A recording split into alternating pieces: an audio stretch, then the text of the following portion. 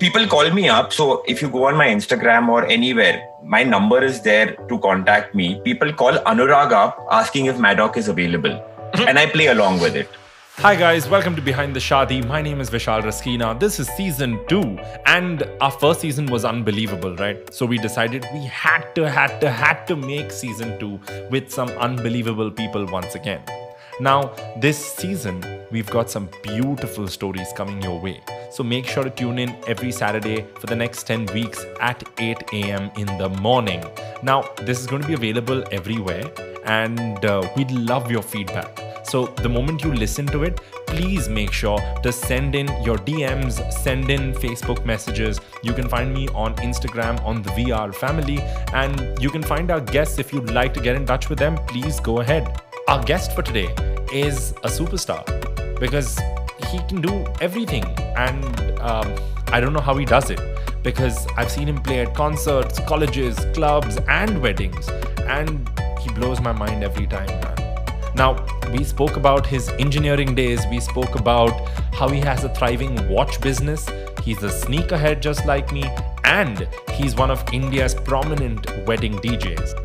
In addition to that, we're also going to listen to his process and how he asks people how to dress up the right way and stuff. So make sure to listen to it. It's a fun episode. And yeah, I can't wait to have you tell me what you thought of the episode. In the meantime, ladies and gentlemen, please welcome Maddock on Behind the Shadi.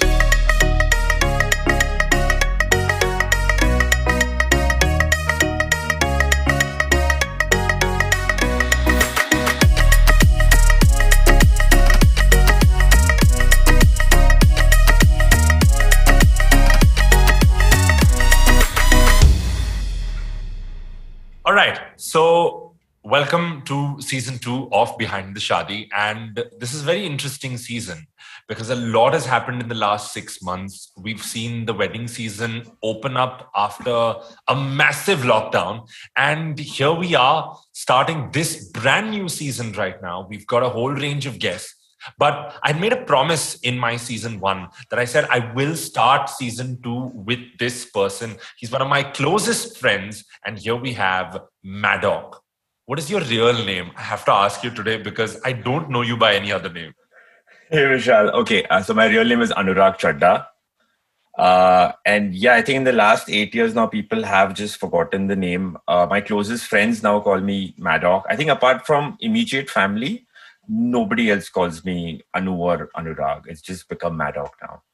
I have to ask you this, that why Maddock? So it started in 2010. I moved to London to study music and nobody could pronounce my name right because of the UR part. So then I became Arag. When I came back to India, Arag became Arag, which I did not like. So I went through a series of names. Horrible name, by the way, just saying. Yeah, I mean, but it was just easy. That time it sort of sounded like Anurag. I used to pronounce my name as Anurag. So there was a place in London called Maddox, which is Maddox. It's a club on Maddox Street. So while playing around with the name with a friend, we were coming up with ideas. It turned out that Maddoc are my family initials. Back then in 2012, there wasn't Devanshi. So D was my grandfather and then D became Devanshi. So Maddoc is actually my family initials put together. This is the most complicated stage name I have heard in my life, by the way. Yeah, but I mean, it's a very nice story to go with it. So people, when they hear it, they're like, oh, so it works. Yeah. But it's interesting because I was talking to a client the other day itself, and this is of a wedding that we're doing together now in a few days from now.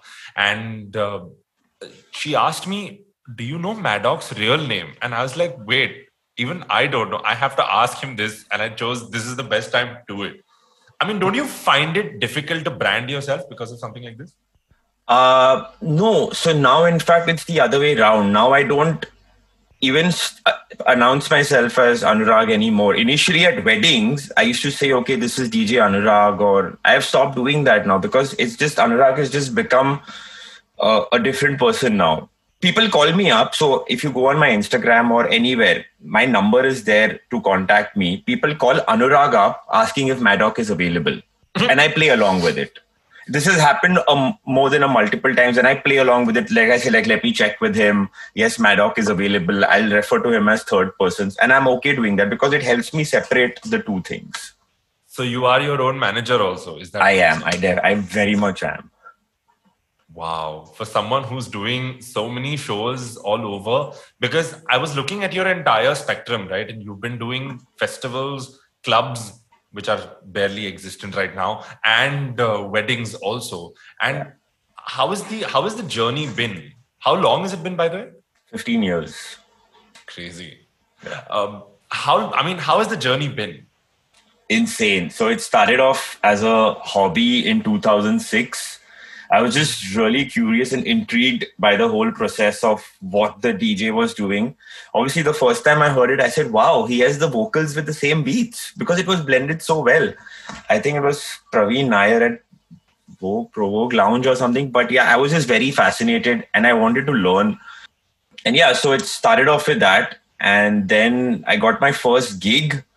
I got my first residency, which was during engineering. So I used to go to college in the morning and I used to go to the club at night. And all my professors knew about it. So they let me pass out in class. They gave me that little bit of extra room to, get away with things.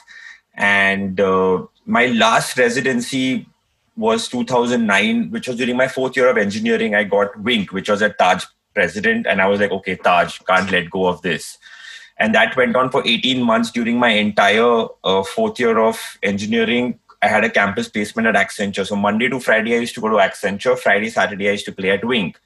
Till I reached a point where I realized that I wanted to do music properly because I couldn't pay attention over here. And then the rest is history. I did sound engineering, moved to London, started making music.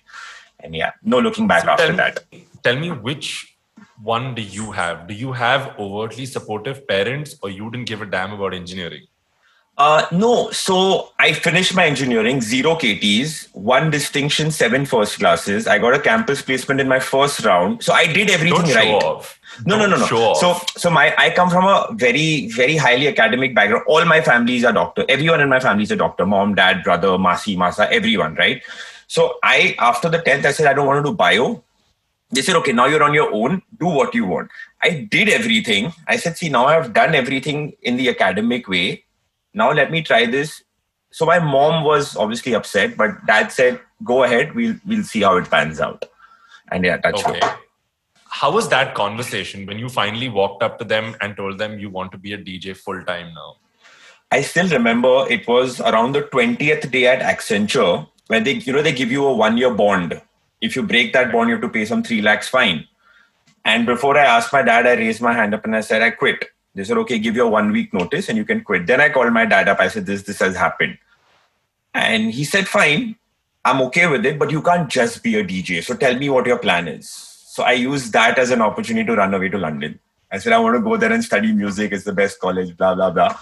And so that's when I said, okay, I'm going to do more than that. Obviously, that time I didn't have the plan to do the DJ company or everything else that I'm doing right now. That was just, like everyone who's starting off now thinks that I'm going to become a music producer, I'm going to become David Guetta, and life is set. It took me about 5 years to realize that does not happen as easily as it looks, as it seems. So from where you saw yourself when you started off your career, are you on course to that, or has plans changed, gone left, right? Absolutely changed. Has it gone according to plan, or nothing's gone according to plan? Nothing's gone according to plan. So when I started off, like I said, I wanted to be David Guetta. I wanted to be Steve Angelo. Every kid wants to be Martin Garrix, right? But along the course, I realized that certain things happened. Like I got married. You basically understand responsibility, and you can't keep living in that dream world anymore where you think you can spend time in the studio and not work. I said yes to every opportunity that came along. I figured out a way to get into, like I said, from clubs, I had to get into weddings as well to make real money. Started a separate business, the watch stuff and everything. And I basically, from the kid who wanted to play at Tomorrowland, I still want to play at Tomorrowland, but from the kid who wanted to play at Tomorrowland, I decided to become a businessman and start my own company where I provide DJs, where I do vagera vagera. So it basically, I just grew up. I grew up and I became mature and I realized what I actually want to do. And yeah, just took on some more responsibility. Apart from DJing, you also have a whole range of businesses and a fantastic watch collection. I don't, how do you connect all of this, man? Where is it coming from? So, most people think that it's family business. No, my parents are doctors. My parents have no idea what I do. They know I DJ. My nani once asked me, "Kya karta hai? Gaane gata hai?" So nobody knows what I actually do. What did you tell her? How did you explain the concept of DJing to your nani? To my nani, I just said, "Kuch वैसे ही." I said मैं लोगों को entertain करता हूँ, but I can't. How do you explain that, right? How do you explain what you do? But I just said मैं entertain करता हूँ. But yeah, so no family background in music, no family background in watches. I basically, like I said, I never said no to an opportunity, right? So my first residency, for example, I played 6 days a week for 3,000 rupees a month. Learning experience. Even Wink was 15,000 rupees a month. Learning experience. All my experiences, not only I learned, but helped all my future engagements. Like, oh, okay, he played at Squeeze. Oh, okay, he was at Wink for 2 years. It helped. So the money that I didn't make then came back later on. For the watch thing, I always liked watches. I couldn't afford the watches I liked for the longest time till I bought my first watch from my friend, Jay, who was a regular at Libai, which was one of my residencies. Jay knew I really liked watches. Jay had been into luxury watches for the last 20 years. And he called me up one day and said, do you want to invest? We have a partner exiting. Do you want to take on his stake? Which was in 7 Friday. And I had saved up for my restaurant or bar that I wanted to open in 2017. Realized that F&B is not my cup of tea, and I realized it's not something I want to do. Use those funds to get into the watch business, and yeah, again, so that's how that started. Awesome. So I think now we've sort of established, that you're a DJ. You've got a thriving watch business, and that's, I think, for everyone listening, I think that's enough of an introduction. I want to come to the weddings, right? You went to London, you learned production, if I'm not mistaken, and came back. And how much of that have you used here?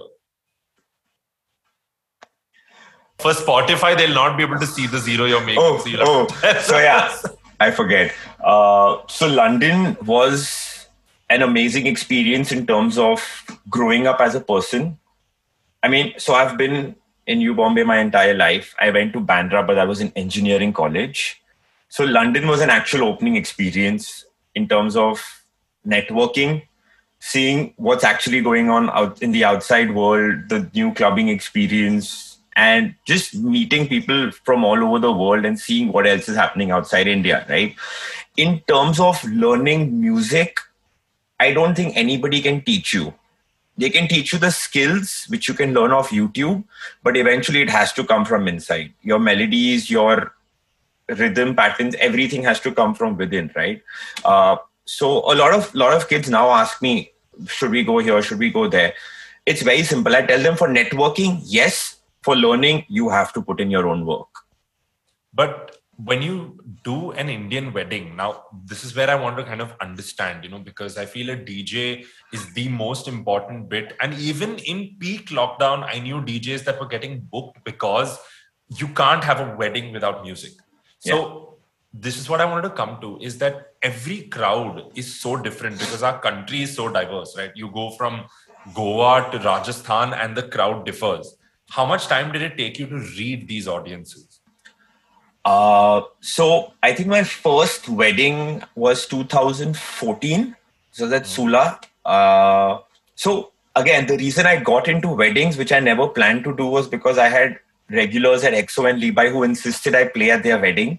So I was learning on the job. I started collecting music as per the requests I got. Like I did an afternoon event, I got 10 songs that I didn't have. For the night event, I would have those 10 songs plus 5 related songs. So that's how I started learning, and my playlist just kept picking up, building, and then still building, because there'll still be music that I don't have. But I learned on the job. I started figuring out on the job because I was booked by someone who already liked me. it became easier to play along with them, play for them. And I think in 2017, 2018 is when I started doing weddings on a larger scale. So yeah, it took me about 3-4 years to actually understand how a wedding is supposed to be done.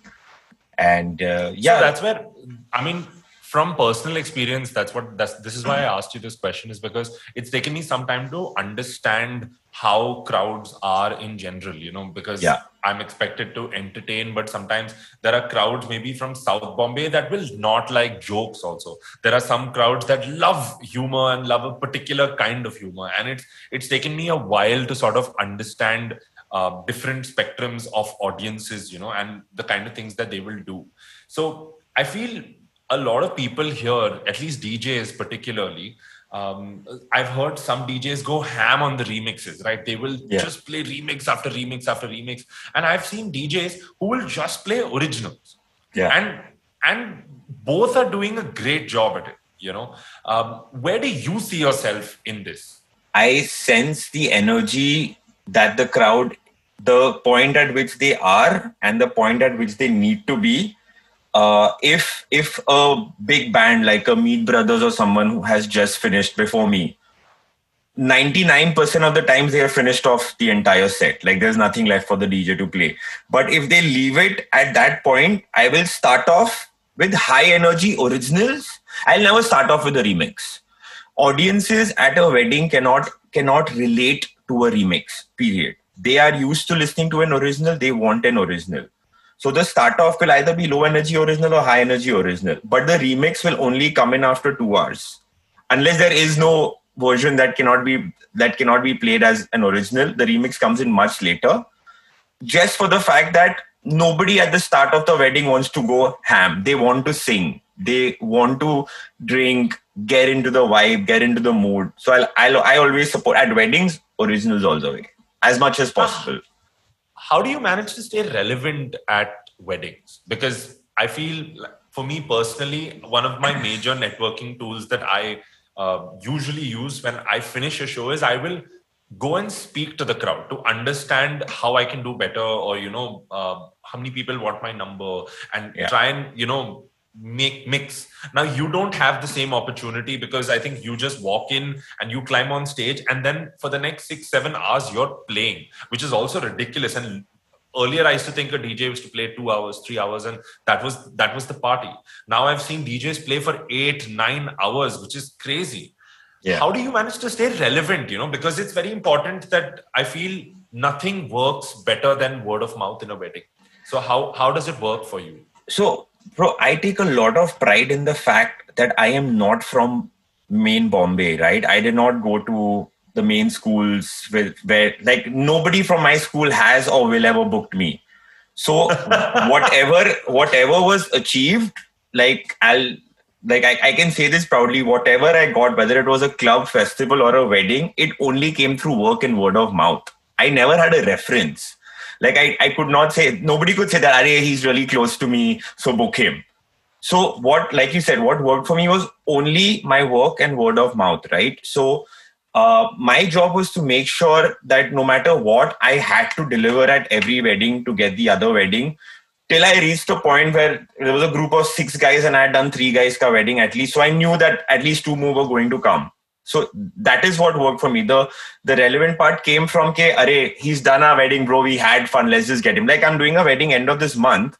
And the guy actually used this to negotiate with me, and it worked because he said, bro, you've done my entire crew's wedding. I want you to do my wedding as well.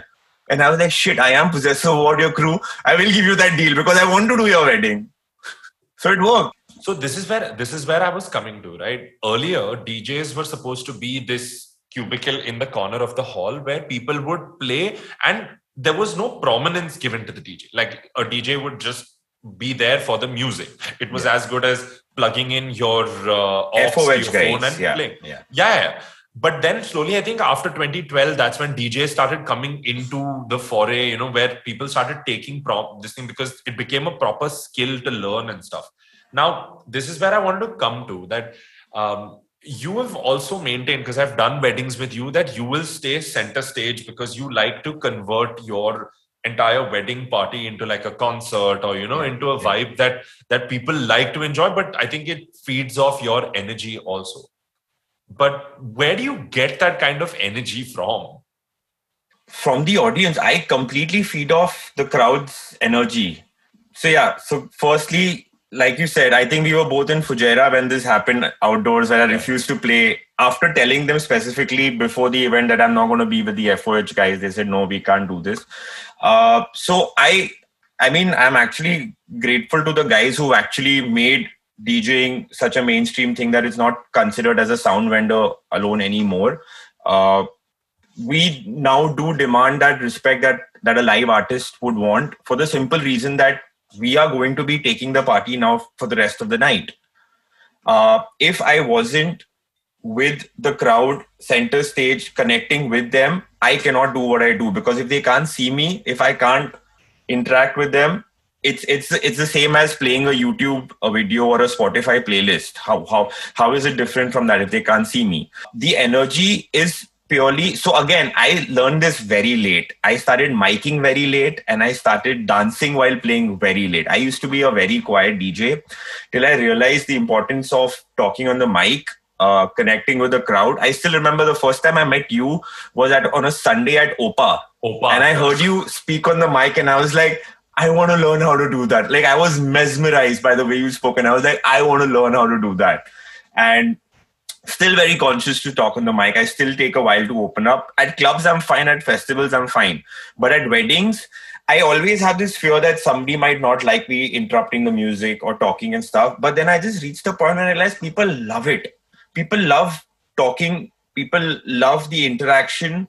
The energy is purely, the first 10 minutes would be fake. Like, I'm faking it throughout. But it gets the people going, and then I feed off that. It's because of DJs like you who started talking on the mic. I don't get enough shows now. I don't like you guys anymore. No. I don't think at weddings I can come close to what you do, Baba. No. Mine will only be, I'll wish somebody happy birthday, happy anniversary. I'll ask them to leave the drinks. I have this very, very snarky thing that I do on the mic. Like, I'll say things like "Pata hai free daru hai, but come on the stage now" and all. I'll only talk if I desperately need people to come on stage. Otherwise, I will not talk on the mic. So this is a follow-up question, right? That, as I said, earlier the perception was that a DJ would be a service provider. Now, when I see the vibe, right, everybody wants to be friends with the DJ. Yeah. And that is super important. That's really fascinating. That's really on a vibe that, I mean, earlier when I got into the scene also, an MC was what, you'd give a mic and you just go say a bunch of things, conduct the show and leave. And that was it. But today, at least, I'm friends with most of my people here, right? How much time has it taken? Because it took me some time, right? Because I would always sort of think of it in a way that, oh, they're very different. They're in a different class. It happened to me, man. Like, where I'm coming from is that how much time did it take you to sort of break out of your shell to kind of come, and give off that very friendly vibe to these guys? I think it has to be post 2016, 17. So at least 10, 12 years till I reached a point where I became relatable and I could relate to the guys. I could have a conversation with them. Like, to be able to have a drink with a client or the client's friends, boys can be very, very, what's the word I'm looking for? Like, it's difficult to get a group of boys at a wedding to be friends with you if you don't know them previously. So, I mean, usually the main icebreaker for me has always been watches now. It's just easier now to start a conversation about the watch or whatever. But before that, because of EXO and Levi, because I was there for 3 years, I started knowing these guys personally. And I'm talking about like your ballers, your, the who's, because I would meet them so often, I started getting friendly. But till that point, it was super intimidating. Like, even at a wedding, I would be in my shell. I would finish my set and go off unless they wanted to hang with me, come have a drink at the after party. Even now, if once the party is over, I go back to my room. Before, whatever needs to be done, the networking, the socializing, everything will be done. But yeah. So now it's grown in. How much do you have any like fun stories of your clubs? When you've played in the clubs, do you have any fun stories from there? So earliest I could remember would probably be my Wink days. Uh-huh. I was, so like I said, that was during my 4th year of engineering. Let's put it this way. How was your first time when you saw your name on a poster and said, oh, I have to play the night now? And, was it added pressure? Yeah, because this was the time when Facebook had just started picking up, and I used to see all these DJs putting up their artworks and flyers, and I always thought that would be so cool. And so my first artwork was again Wink. Before my residency, I had done a gig there. That was my first ever guest DJ gig, and yeah, it felt amazing. It still does today. Also, like when I see a new club that I haven't played at, when I see my artwork, if it's a well done artwork, I still feel happy about it. It's just something that it never gets old. If it's a new club, it'll never get old. I don't know how many times I've played at Bombay Cocktail Bar, but even now when they put out the videos, because they do these really cool artwork videos of the old gigs and stuff, I still get happy and fascinated with what's happening. But now when you come to a wedding, how was your first wedding? How was your first wedding when you stood on the console? And I know that it is intimidating. My first wedding experience was horrible. Like I've said this multiple times in season 1 also that, if I had a chance to apologize to that family, I would. But it was really bad. Like they expected me to speak in Hindi and I didn't know Hindi at the time. And it just became an awful situation. But you completed the whole thing. I had to complete the whole thing, and I made a complete ass of myself over there. And I'm not even ashamed to admit it. I am very, very sorry for it. But I think learning experience, you're all a learning experience. Exactly. Right. But now when I look at it this way, right, I say that the stakes are much higher. So then, it's not anymore where you're learning. You could be learning, but you also have to deliver.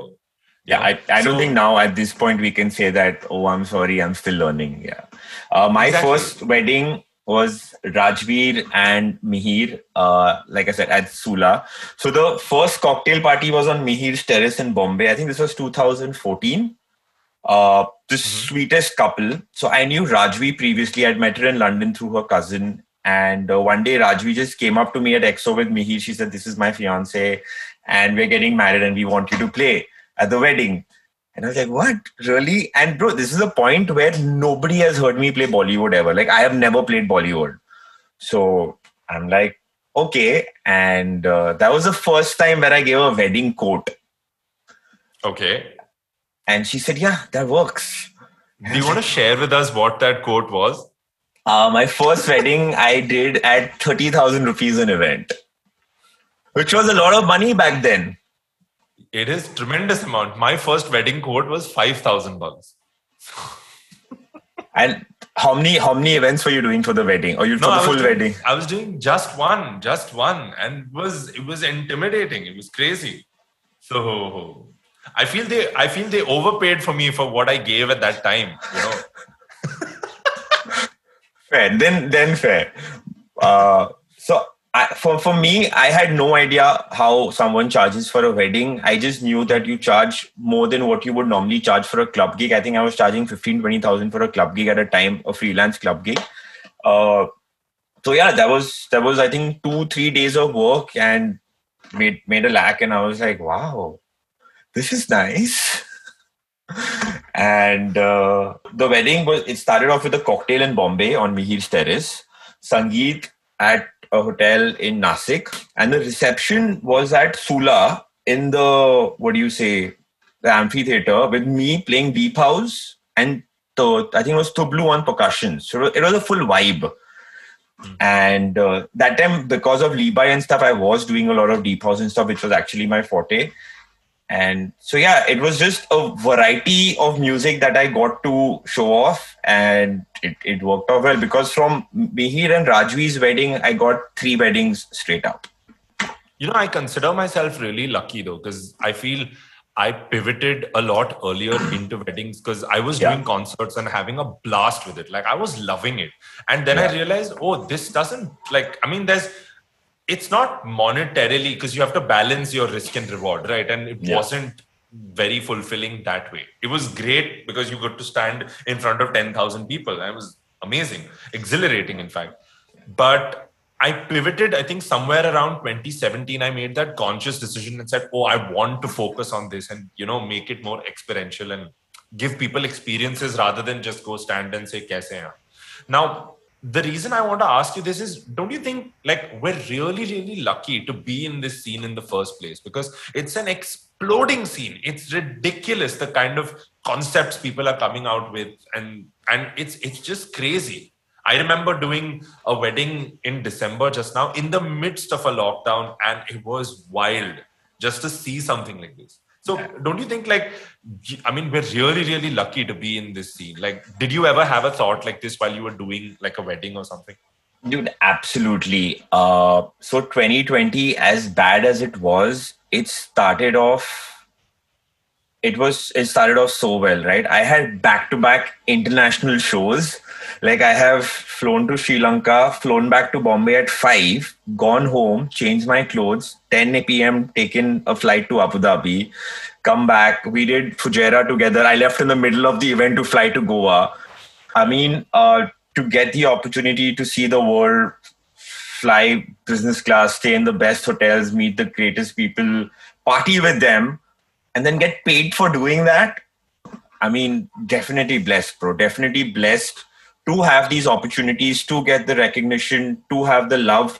Dude, at the end of the day, people are trusting us with one of the biggest days in their life, right? So definitely very grateful and very blessed to have these opportunities. Yeah. I also feel there's a certain amount of intimacy involved in terms of, where you are in front of like a major crowd and you're giving it your all, but you're not going to see these people again. Right. And here you're with 200, 250, 300 people, and they're constantly like, there's a constant exchange. And I find that so amazing just to be in that mix. I think it's beautiful. How was the lockdown? Because this is one phase where I really, really missed being on stage, because I don't do as many concerts now. I do a few college festivals, but I really missed being on stage or interacting with even wedding audiences for that matter. How was it for you? So my lockdown started off right before the lockdown was announced. Europe had already started the lockdown. So I had already been approached by Sennheiser to do a virtual gig on their Instagram page. So it started off with a lot of fun virtual gigs, because when you're playing on a Superdry page or a Sennheiser page, you have a lot of viewers. So I did Superdry, Sennheiser, Sunburn, which were my 3 big Instagram virtual gigs. When I started doing more of these shows, I realized people didn't have the bandwidth to stay on their phone for that long. It was just people coming 5 minutes, hi bro, and going. So the virtual thing the Instagram thing did not work out for me. I had a couple of Zoom inquiries which did not convert because people didn't want to spend anything at all. And if I had to give 2 hours, I would still expect something in return, right? Obviously for my friends, we would have fun because the first 3 months were really bad. So I wouldn't mind doing it for that. The most disheartening thing was when weddings started getting cancelled and clients started asking for their advance back. But then again, I think I was very fortunate, and the same for you also, that we had weddings that got indefinitely postponed and they're happening now. Yeah. And those will always be my favorite clients. You know who you are. But so I missed it. I missed it a lot. Like I stopped downloading music. I was producing a lot of music, so I stopped downloading music. I stopped updating music.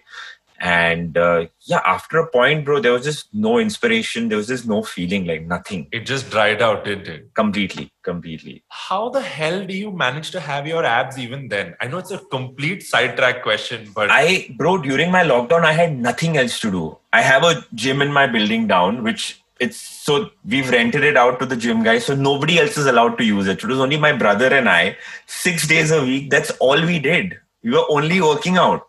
So it was working out, couldn't diet, whatever alcohol was, I had to finish that. But it was a lot of working out for 6 months. So I've seen some older pictures, right? And I think there's been a constant or a very concerted effort in, focusing on your appearance and your persona and stage persona and stuff. Because I know if people talk about Maddock now, they talk about the legendary beard that Maddock has and stuff. Yeah. So... how much time has gone into that, firstly? And what do you think the modern Indian wedding DJ should focus on? So, about the beard, I mean, I've had the beard now for I think 9 years.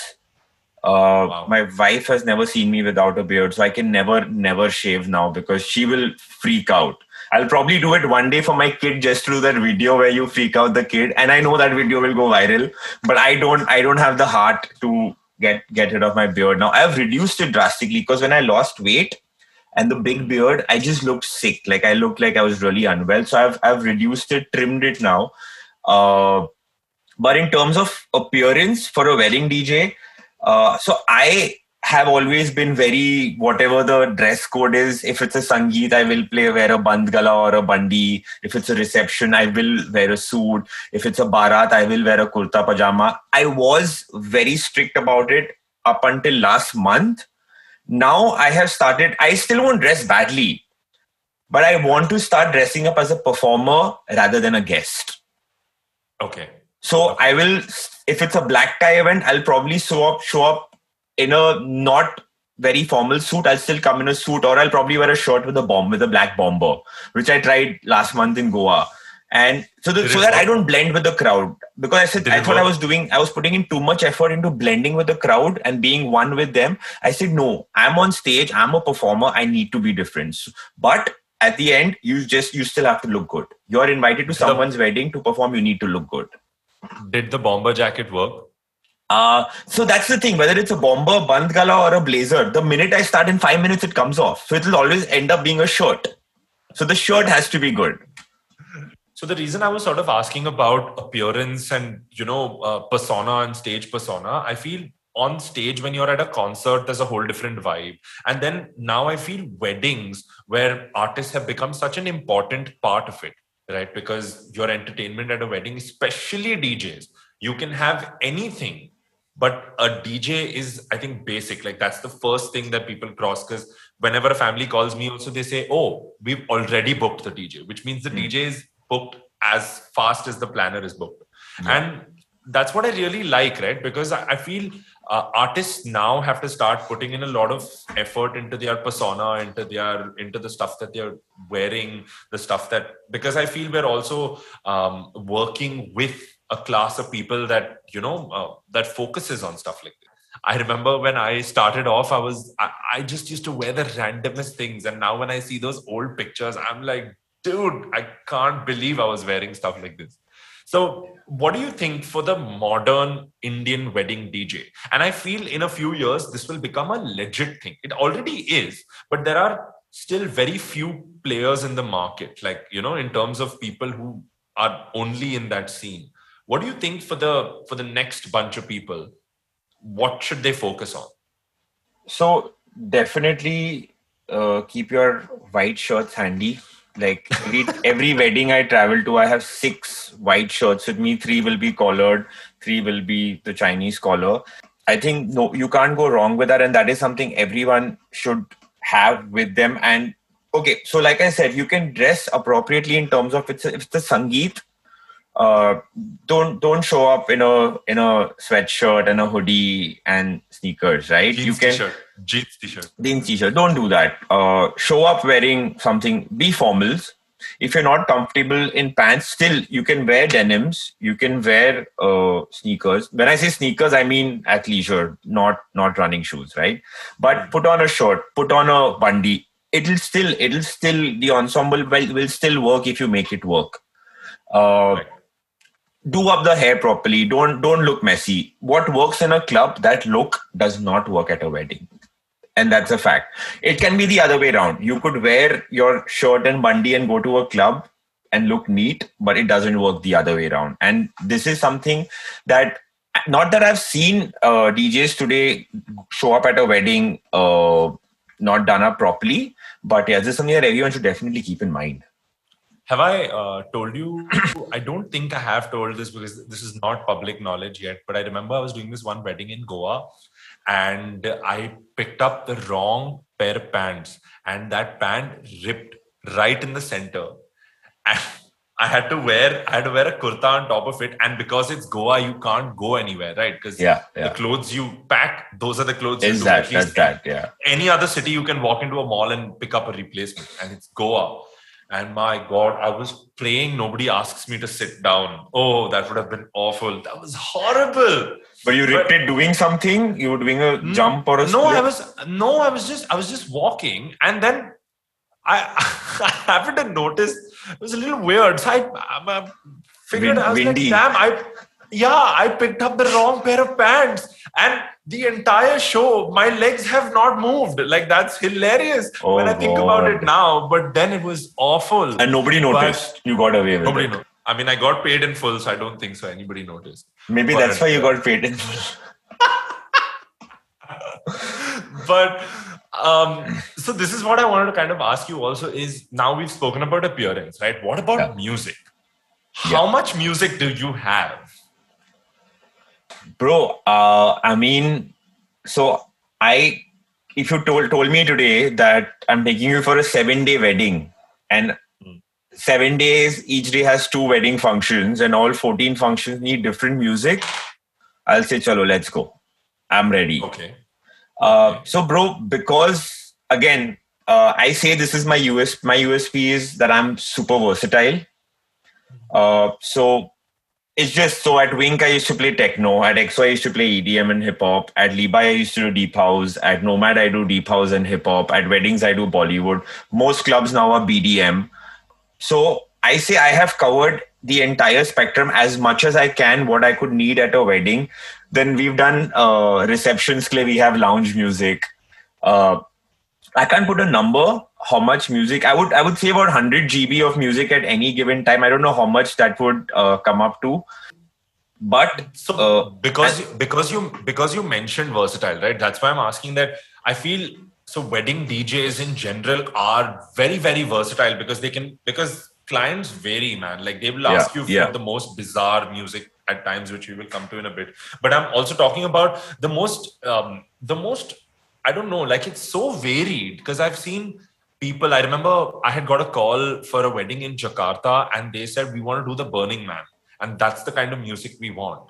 And I found that very, very interesting, because stuff like this 6 years ago would have been completely unheard of. 6-7 years ago, completely unheard of. So I was saying that there is a definite learning curve, right, in terms of getting your music together, working it out. People who have varied concepts, want a certain style of music.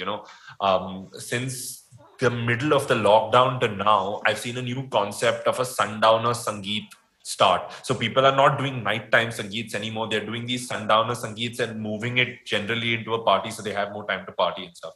And I think that's also because of the time limit anyway. Yeah, but that's the main reason, But where I'm sort of focusing on is that how much time has it taken you to sort of understand music in general? How much time has it taken you, and what is your process to then acquire these songs? Okay, so the new music is easy because you're growing up with it. It's the thing that everyone is listening to. You understand that music, you know what is in vogue. It's the retro, which is constant renovation. You have to keep learning. So for me, retro music is what my parents listen to, what my grandfather used to listen to. So I know what works, right? And that, fortunately, that works for most families, most parents, most uncle, aunties at a wedding. Because those are the toughest people to entertain. The usual 15 to 40-year-olds like what is happening. But you can't expect a grandfather or the father of the groom at the wedding to know what Pop Star by Drake is, right? So you need to know your Mohammed Rafi, you need to know your Amitabh songs, you need to know your Starships or your Just an Illusion, English and Hindi retro. That is the toughest part, which is, I promise you might think, right? Dude, retro music is retro music. It's not coming out anymore. Someone had told a friend of mine this, boss, you have the latest collection of retro music.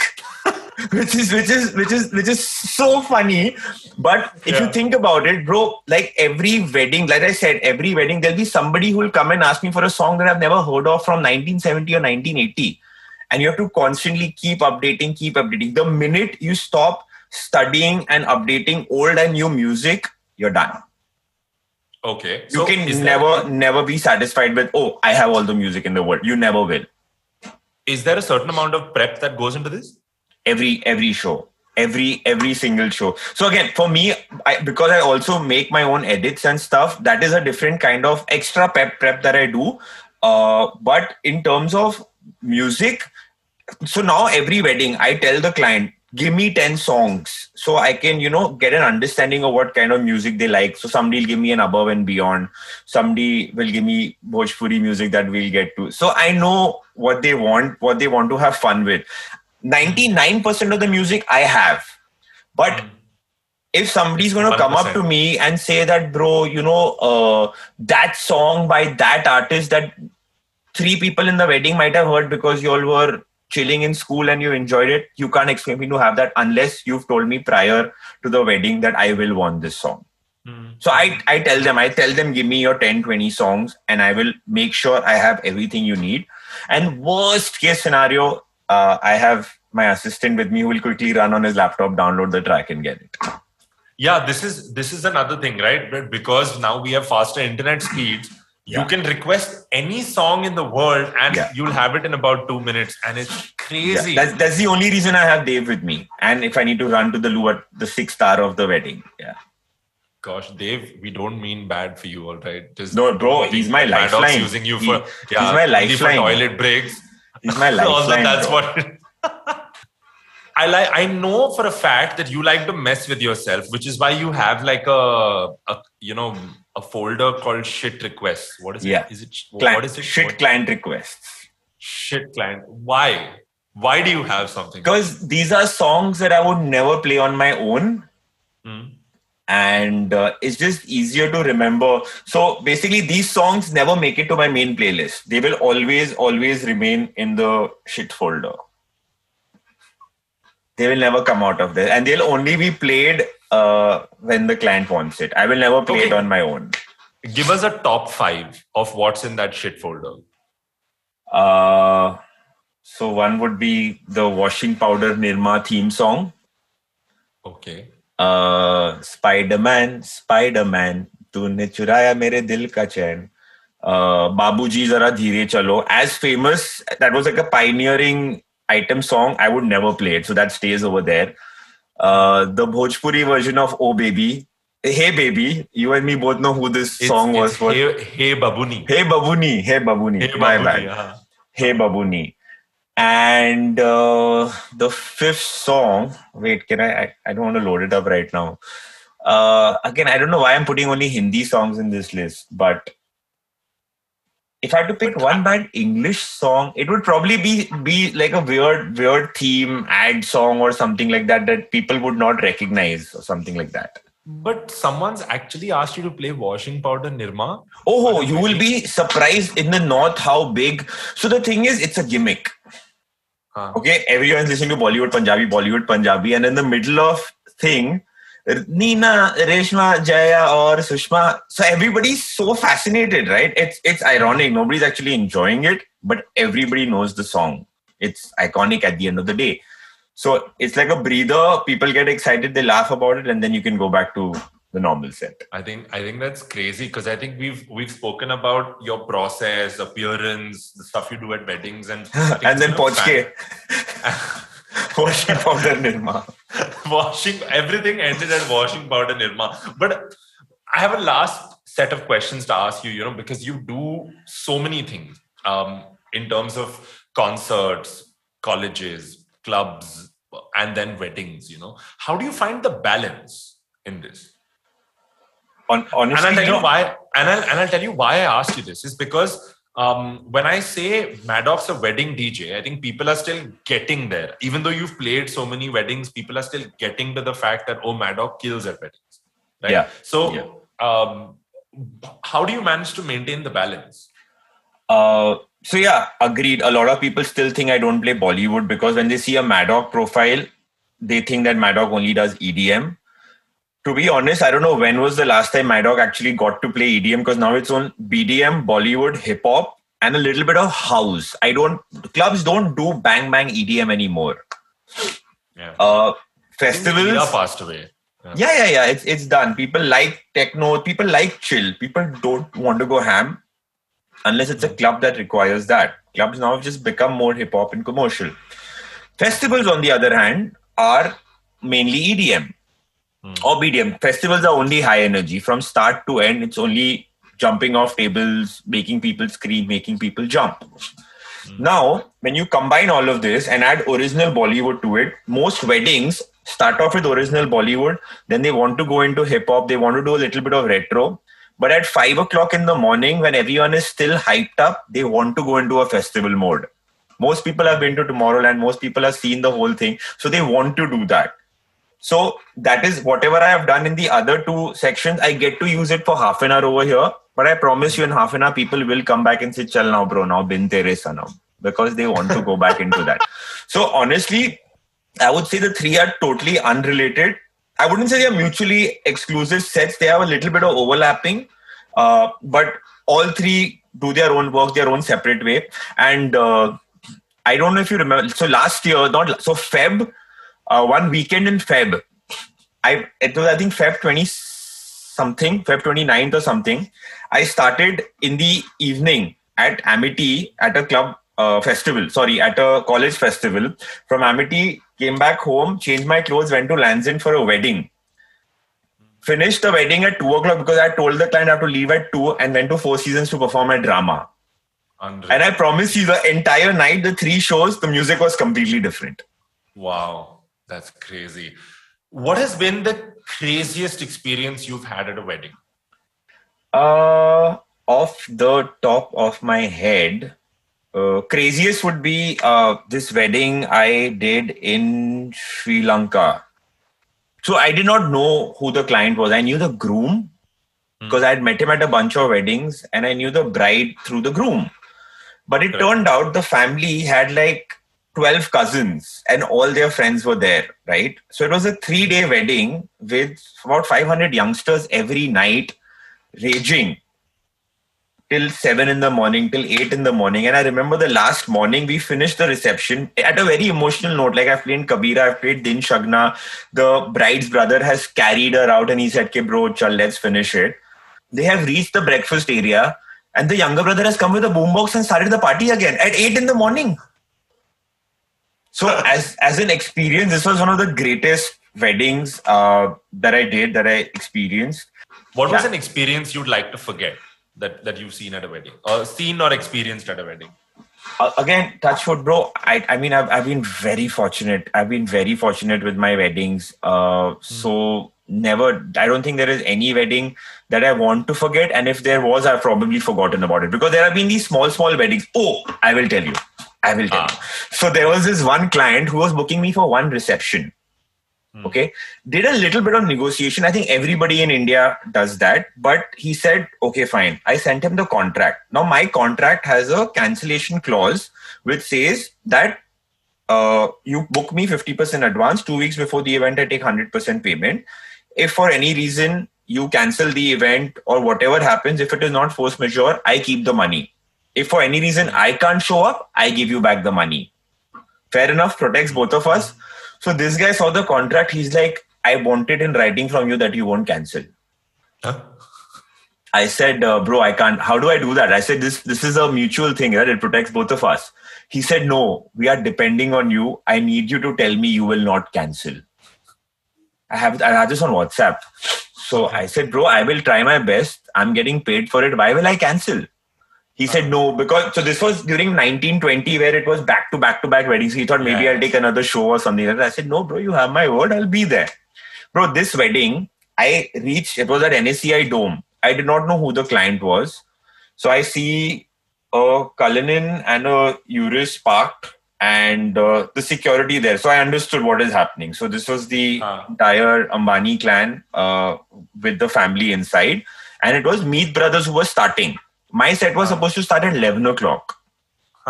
Meet Brothers got off stage at 2:30.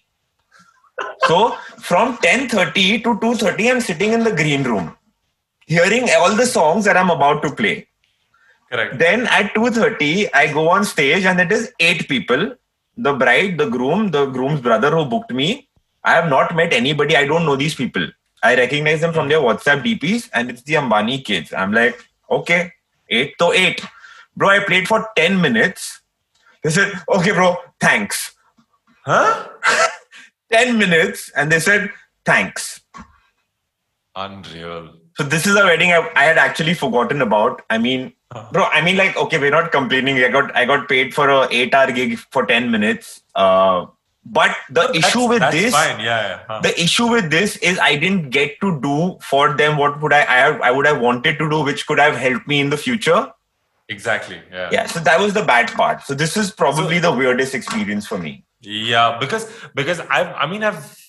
I would rather like than not. Like, I mean, for me personally, when someone says, "Arey, your work is very less, though it's fine, ye wo," then I would be like, bro, then I'd rather just not do it, because if I can't fully bring myself there, then it just doesn't make sense, right? Because that's what people want to see at the end of it. Why do you think otherwise people? So I get that. I really, really like that.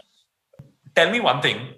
In this entire fraternity of yours, who are the people that you're really proud about? Because I feel we're building a community here. And this was one question I asked everyone on season 1 also, that in your entire space of DJing, who are the people you're extremely proud about? So in weddings? Yeah, in weddings, specifically in weddings. Can I mix proud with people who inspire me also? Of course, 100%. Okay. So in terms of conceptualization and forward thinking, it would have to be Aman Nagpal. Okay. I think what he's doing in terms of his entire band, the visuals, definitely the most futuristic stuff, which all of us will eventually try and do. In terms of the hardest working guy, it'll have to be Arjun. I mean, with or without alcohol and smoking, the guy just has phenomenal stamina to travel. Usually, and it's not like he's much. I think me and Arjun maybe have a year difference, but the guy just goes on and on and on. It's probably the Gujarati blood that says, can't say no to Lakshmi, but that guy's got some stamina. In terms of someone who's been around, been relevant, been doing his thing is Tahir. The guy just knows how to handle a crowd, any crowd. The guy is an entertainer. I know. Like that, I wouldn't say Tahir is a DJ, because I think he's an entertainer and he knows that. But what he does, like, I can't imagine you. Like, have you ever done a wedding with Tahir? I have. Because it would just be so much. You would just be talking to each other. No, I mean, I kind of, so with Tahir specifically, right, I will step on stage, do my bit, and then I will say, bro, you do you, because you do it much better. Yeah. He'll do the singing and all that. Yeah. Yeah. He knows exactly how to take your crowd and make them last for that amount of time, because that's something, because when I come in this short burst of energy for about an hour and a half, and then after that I will die down, because there is a limit to the amount of energy I can push into the crowd, and then after I'll vibe with them. But Tahir knows exactly how to kind of keep that for 8 hours, 9 hours, and it's phenomenal. And it's years and years of experience, and you can see that the guy has that experience. And I feel all these guys that you mentioned, right? I think one thing that's really amazing is how humble all of them are. Like AJ is one of my oldest friends also, because I started emceeing because of AJ in the first place. Yeah, I don't know if I've ever told you that. Yeah. It was at College Fest, right? College Festival, yeah. And he pushed me. He said, "Oh, you've got something here, do it." And that's why, if it wasn't for AJ, otherwise I wouldn't be here. And I think it's great that what Indian wedding DJs have kind of achieved, because they're traveling all over the world, man. And I'm looking at only Bombay, but there are people in Delhi, Kolkata, Bangalore, Chennai, and they're killing all over, because I feel so unfortunately Delhi and Bombay DJs don't get along for whatever reason. For whatever reason. So Delhi DJs don't like Bombay DJs coming into the market. Even after whatever we may charge, we are still cheaper than Delhi DJs. The music, somewhat, the requirement remains the same. Delhi clients have come to Bombay, they've attended the thing, but it's just two markets that it's very difficult for them to come together. That being said, I feel I'm just talking about the scope of work, right? Because we're international. If someone would have told me back in college that I would be hosting a wedding, say in Azerbaijan, for example, I'd be like, "Are you crazy? Like, what the hell is wrong with you?" And that's what I find fascinating. But I think it's great because when I look at your Instagram also, I see that you're making, so much, you're putting in that much effort in your content also. And I feel that's, I think, where a few people lack, like AJ, Aman and all really put in the same kind of effort like you are also doing. Why have you stopped making reels or TikTok, whatever? So I started TikTok during lockdown. Like I stayed away from the app till lockdown, and I used to get 500,000. I never crossed. So one day I woke up, I'd put up a Tomorrowland video and I had 35,000 views, like overnight. But that's how TikTok, the algorithm worked. And Reels is the exact same algorithm. But then it was again 500, 800, 500. It was very demotivating. And then one day I told Devanshi, let's try a cute couples video. Overnight we crossed 100K. So then I realized that it was Devanshi's videos with me which were crossing 100K, 200K. So our average was 200K and my videos average was 200. So nobody likes you, basically. Yeah, I figured that I wasn't the likable... the concept was only the couples, or it was for Devanshi. Same thing. So when we started Reels, she was already put off because TikTok went away. And so Devanshi hates social media. She hates being in front of the camera. So she said, you know what, just use the old TikTok videos. I don't want to do more stuff. Same thing on Reels also. If you see the numbers, her videos have 30, 40, 50, 80,000. Mine have barely 10,000. But then she was like, I'm used to 200K. I don't want to do this 80,000. But so basically she hates doing all this. But now she sees that I need it. So day before yesterday, she told me, because I've not been posting a lot on Instagram, especially no reels, no funny content. So she said that I think you need me to come back and do something for you. So why don't you plan, give me an idea, give me the concepts. I'll choose what I like and we'll pick a day and we'll shoot. That's crazy. I think I have one last question after such a fascinating interview is that... where do you see, where is the future for you now? What do you feel like doing next? Again, so my dream will still be Tomorrowland, which is a very far-fetched dream, which will only happen if I put in the work in the studio. I think we can make a Tomorrowland at a wedding also. So I think it's fine. I think that can happen. No, I want the 100,000 people. I want the 100,000. You can have 100,000 people at a wedding also. It's highly possible in India. So No, 100. The only person having 100,000 would be Modi. I don't think anybody else can gather 1 lakh people, bro. But no, so right now I want to, like I said, as per who I am right now, I want to do as many weddings as possible. I want to do my clubs and festivals for the reason that I love playing at festivals. I love the energy. It's kids who just give it all. So I definitely want to do everything that I'm doing. It's just that the number of gigs will vary. But I mean, right now it's not like festivals are happening anyways, right? It's mainly just weddings.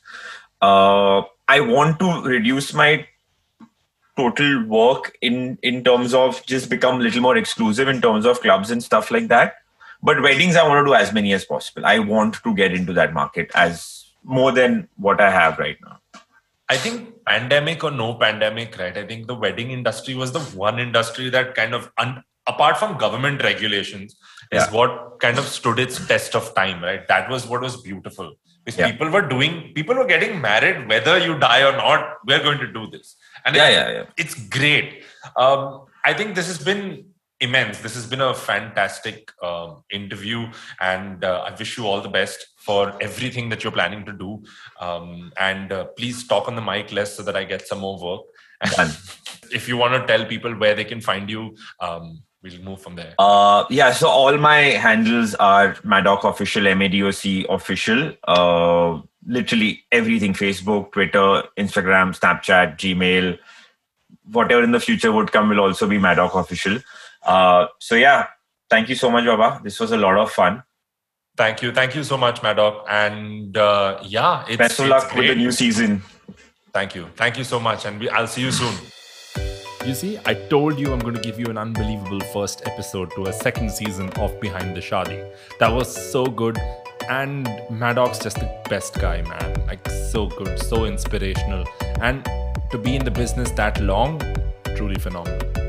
In the meantime, thank you so much for listening, and I'll see you next week. And please make sure to go follow me on Instagram, on Facebook, wherever. I need the followers. I want the followers. I want to talk to you guys about what we can do differently on the show. And make sure to check out all the other episodes of Behind the Shaadi. This is Vishal Raskina. See you next time.